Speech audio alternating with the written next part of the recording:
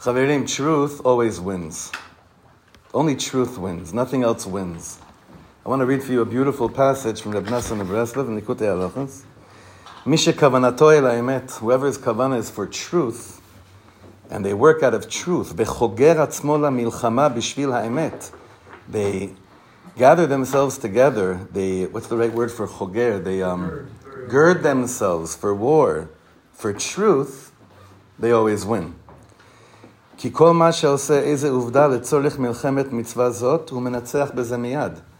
Because when you're working from a place of fulfilling the mitzvah saseh of מלחמת מצווה, you always win.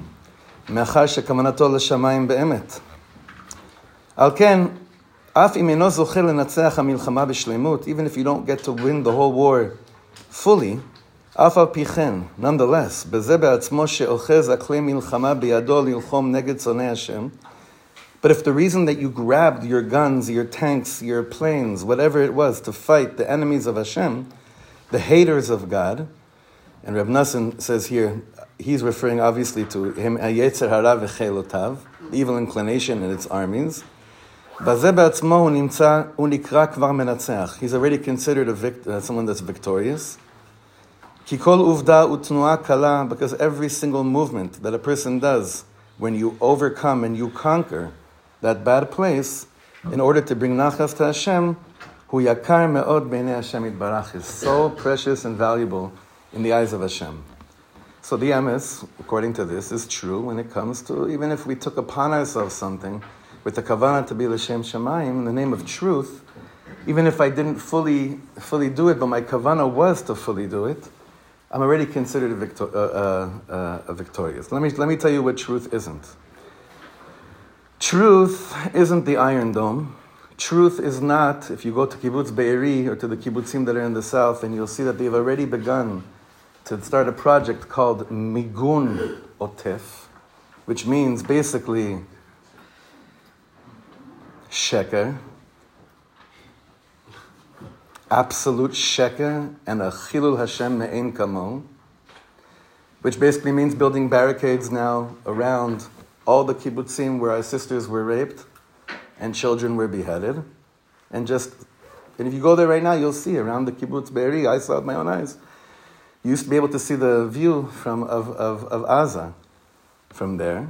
But now it's like a mountain of sand. Why? So that they don't have clear aim towards killing more Yidden. Am Yisrael in Eretz Yisrael is still not acting from a place of truth. It's still acting from a place that's very, very far from going out to war the way that we can go out to war. When we go out to war for the name of truth, then you don't have 40 rockets on Reb Shimon Bar Yochai on a Shabbos morning. You don't have rocks on the roads of any intersection here in Eretz Yisrael where everyday Jews are still living in danger. And you don't have a Metziut where you still have 90-something days later over 136 Jewish people, brothers and sisters, still in captivity. Now I know it's 3 months later. I even heard the Avinu Malkeinu this morning, and I decided we're not continuing to say it until you ask to say Avinu Malkeinu again, because it's not shayach. When we say Avinu Malkeinu kra roya gzar dinenu, we still don't understand that there's a bad gzar din on us, and it just sounds too shvach, and it's because we got used to it. So we're stopping it. We're not saying it anymore until we could start crying over Avinu Malkeinu again. Truth is understanding that after what happens to us, you go, you conquer, you expel, and you settle. Any other sane people in the world would do that, and it's not even the name of holy truth. It's just regular truth. We have holy truth. And we're still not activating that button. The soldiers are ready to do it. They're just waiting for the pkudah. So I give us all a bracha to daven to Hashem that the truth should be clear, crystal clear to each and every one of us in our personal lives. The truth should be clear, and the more it's clear to each and every one of us in our personal lives, then it also gets clear to the whole Am, Begadol. As Reb Nassan quoted Rabbi Nachman in the paragraph before what I quoted you before, Kol ha'olam kulo gesher tzar me'od. It's true, the whole world is a narrow bridge.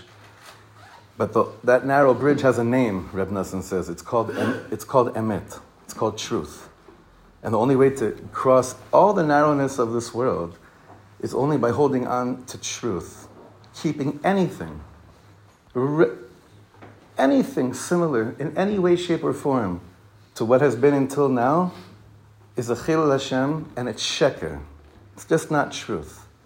May we be zocheh that it happens in our time, that we don't have to leave this chilul Hashem and bizayon for our children and grandchildren. And may we remember that when you hold on to real truth, all those people that we have this misguided compassion for, that at the end of the day, they'll come and their children will come and thank us so much. They'll thank us, they'll kiss our feet.